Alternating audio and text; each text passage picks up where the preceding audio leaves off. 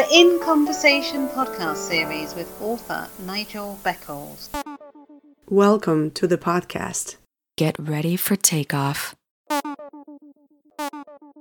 Welcome back to another episode of my In Conversation podcast series. My guest today is author and motivational speaker, Carl Foster. Hello, Carl. Welcome to my podcast series. How are you? Hi, Nigel. It's a pleasure to be here today, to be on your podcast series. Glad to be a guest here and share my journey with your listeners. Well, the first time I met you, as I recall, was at an event I organised back in 2013, which is a long time ago. So what have you been up? So what have you been up to since then? Wow, that time was like a really exciting time in my life. Not so that life isn't exciting now, but it was like a year after I had published my book. Which I'm sure we're going to talk about a little bit later on. So I was at the height of just finished publishing the book, and I was doing events and doing lots of talks. It was a life-changing moment that I was going through back then. And I remember actually being a speaker at your event, relating to the book as well, and doing reading extracts, and it was just a nice moment, really nice time. So what have you been up to recently? So recently, although the book came out back in 2012, it still has spawned lots of opportunities where I've been doing some talks and doing some coaching and mentoring, which is what I was doing last year. And then this year was to continue the same thing. But then, as you know, events have occurred recently, and things have changed. It's just really inspired me to look at things a different way. So it hasn't stopped me. It's more made me, I suppose, more motivated to try to look at new things and new ideas. So you've been keeping yourself occupied then? Absolutely. During the this lockdown that we're under at the moment, it's given me that space that I need to really sort of think and put together ideas and look at 2020 in terms of, well, what do I hope to accomplish out of this year? What goals, what do I want to achieve? So it's actually been positive in that sense, where it's given me that space that I need to restructure goals. I did have some goals initially at the beginning of the year nonetheless, but with the current situation as it is, it's made me have to think more creatively on how to implement those goals. Well, I'm sure many of us had plans and goals for this year that have been somewhat derailed, to say the least. Yeah. So, Carl, where did you grow up and what was it like? So I grew up in Hackney in East London, and so we're looking at the sort of late 70s, 80s, that sort of era, from what I can remember. And it was just a different world back then. A lot slower pace. A challenging time for me as a youngster, sort of struggling at school at that moment, trying to really get through those challenges back then. Was there a particular reason you were struggling or finding it hard? There was challenges at home in terms of what my parents were going through, and I think that sort of had a sort of impact on myself. And I think if I think back on it, I think I was just distracted really and not focusing on the school work as such. And it created a delay. Ironically, it created a delay in my reading and writing. And now a lot of people know me as an author, but that was sort of like the least thing I thought I'd be involved in with, as a kid, because of disadvantages in reading and writing, my academics and so on. So what disadvantages did you have during your school years? I found that there was just like a delay. I remember being like 7 years old and really struggling to read a book.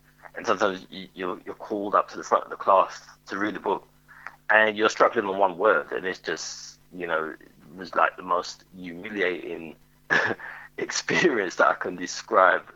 I'm sure there's like lots of young people going through it. And I think my message to them is to just, stay with it. You can turn it around. I had to just kind of figure out a way to turn things around, because it was really challenging time, and I had the choice of either staying in that situation or really pushing myself and trying to on my learning abilities and my skills. So how did you turn it around?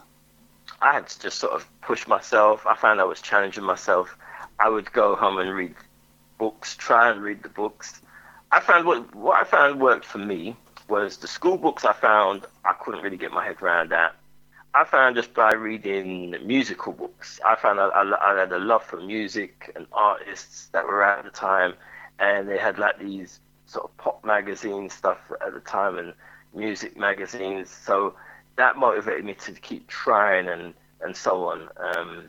And also my sister, my older sibling, she used to try and help me out as well. She used to put together these little schools, sort of after school stuff for me and my younger sister. I'd be like daydreaming, but she did her best as well. So I just sort of like didn't give up and just kept trying. It didn't mean that I became the number one reader in school, but it improved things slightly. So, Carl, what inspired you to write your first book? Right. So in terms of writing the book, wow. What happened here was a friend at work was inviting me to read a book about the law of attraction, which is a law of vibration as well. It's like what you think and feel, you attract to you. So if your energy is negative, you most likely will be attracting negative things into your life. And if your energy is positive, you generally will be attracting more positive events into your life over a period of time. And there's so much more to it than that. But I started to learn about that, and I was blown away. I was so blown away. I was starting to email people. I was talking to my friends. Yeah, you got to start thinking more positive. It was all of that. I was really it was like somebody discovering religion for the first time, and I just want to tell everybody. But what's the best way to tell somebody something? Is a book. A book is a good tool for communication. So I started to just write down some stuff. My workplace actually put me on this little grammar course to improve my grammar. Not like creative writing or anything like that.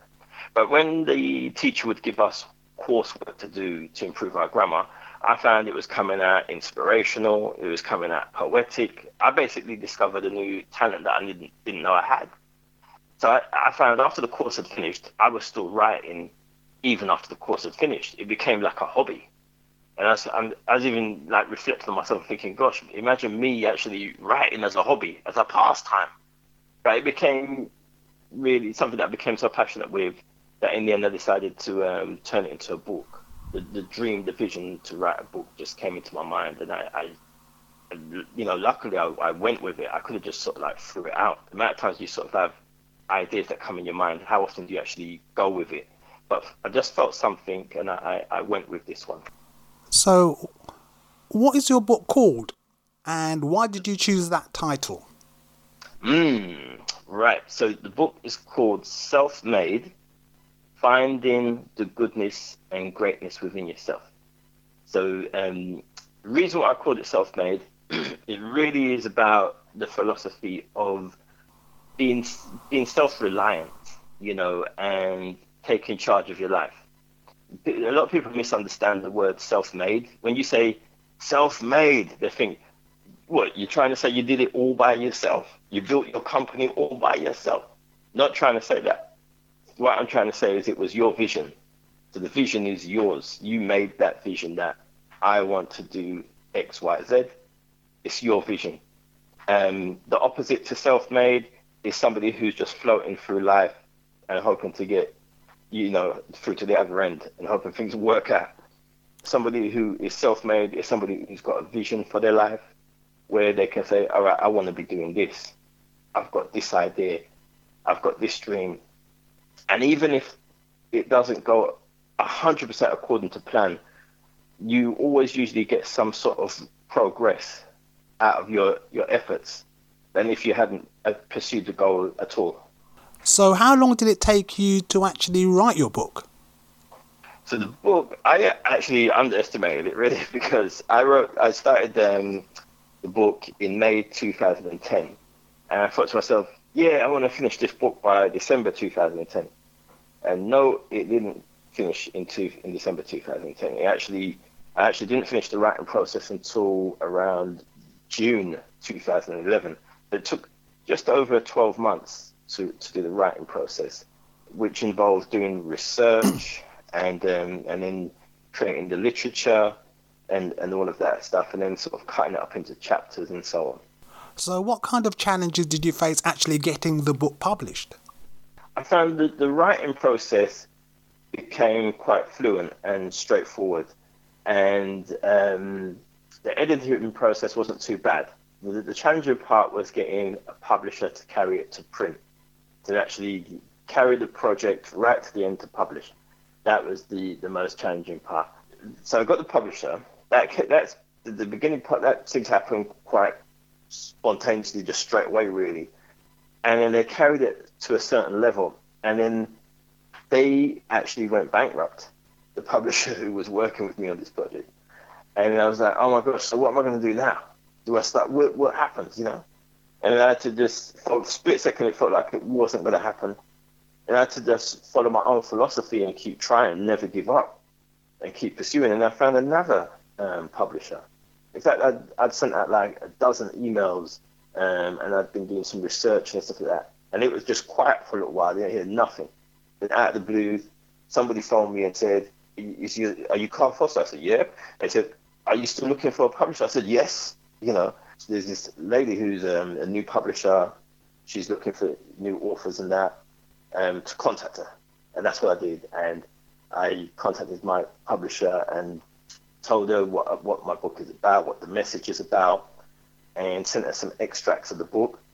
And she was impressed. She said, yeah, we're on the same page, because she lives by that philosophy as well. The rest is history. You know, by May 2012, it was published. And I was just like, I remember because they give you like a certain number of copies of your book for free. After that, I think it's something like 21 or 22 copies. And she said, there's a guy in a van who's trying to find your address at the moment. He's got your copies of your book. And I was like, yes. You know, it's just like, you know how it feels. You're author, you know how it feels. It was just like a really beautiful feeling. And my vision was to give my mum a copy of the book, because my mum knew what I went through at school in terms of reading and writing. And it was like a chance to make mum proud. Oh, it certainly seems as if the law of attraction worked for you. It was, I'll tell you, Nigel, it was really about holding on to that vision. And the funny thing is, in my current reality of that time, if it was kind of going sideways, and all I really had was the vision. And then over a period of months, it manifested. So that moment, just getting that box with the first 20 plus copies of Self-Made was just like, wow.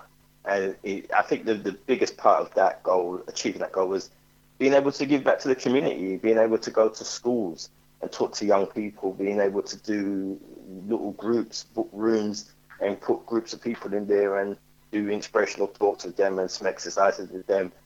All of those things, that's the best part of the goal, really, just being able to give back.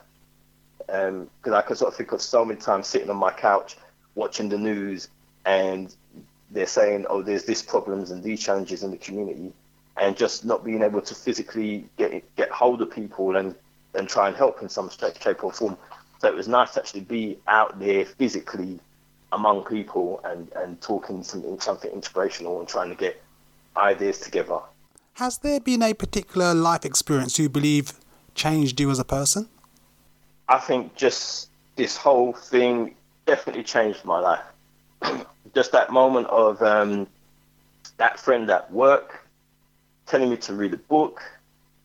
I could mention her name, but I don't know if she wants me to. But she was a wonderful person. In fact, I kept saying to her, thank you. And she said to me, Carl, I was simply a vessel that was sent to pass you the information. And that was basically all I was. But I just can't see it like that. I just thought every time I see it, I say thanks. Basically, because I never thought that just by learning a new way of thinking would change the whole course of my life. Because I'm quite a shy person, and to stand in front of 200 people and read a book that I wrote if you had told me, if we could go back to my past and you told me in the future you're going to be going on stage and doing that, I would say, no way, I'd think to myself, I'd be scared to do it. That's what I love about personal development, is that you can develop yourself to do whatever you want. I was just saying, there's so much more to all of us than what we even know. We sort of have an image or pattern of ourselves that this is me, but we don't really know if that's me or whoever or you or whatever. There's so much more to us. We can develop ourselves. So what other interests do you have, Carl? So outside the inspirational and personal development, I'm into health and fitness. I love music. Music is just like everything. Music sort of creates the vibration that you want to go into.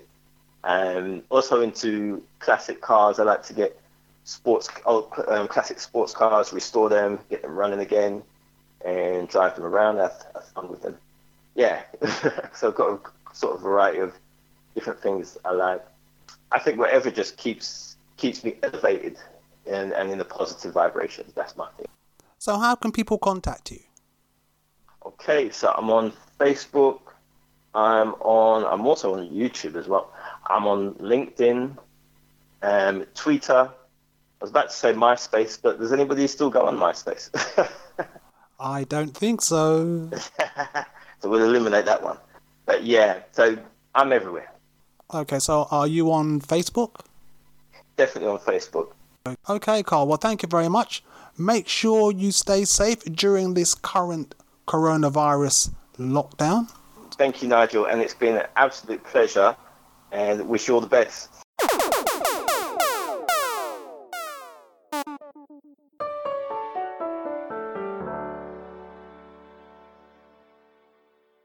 Thank you for listening. Please join me for another In Conversations podcast very soon for more interesting and entertaining discussions. Stay safe.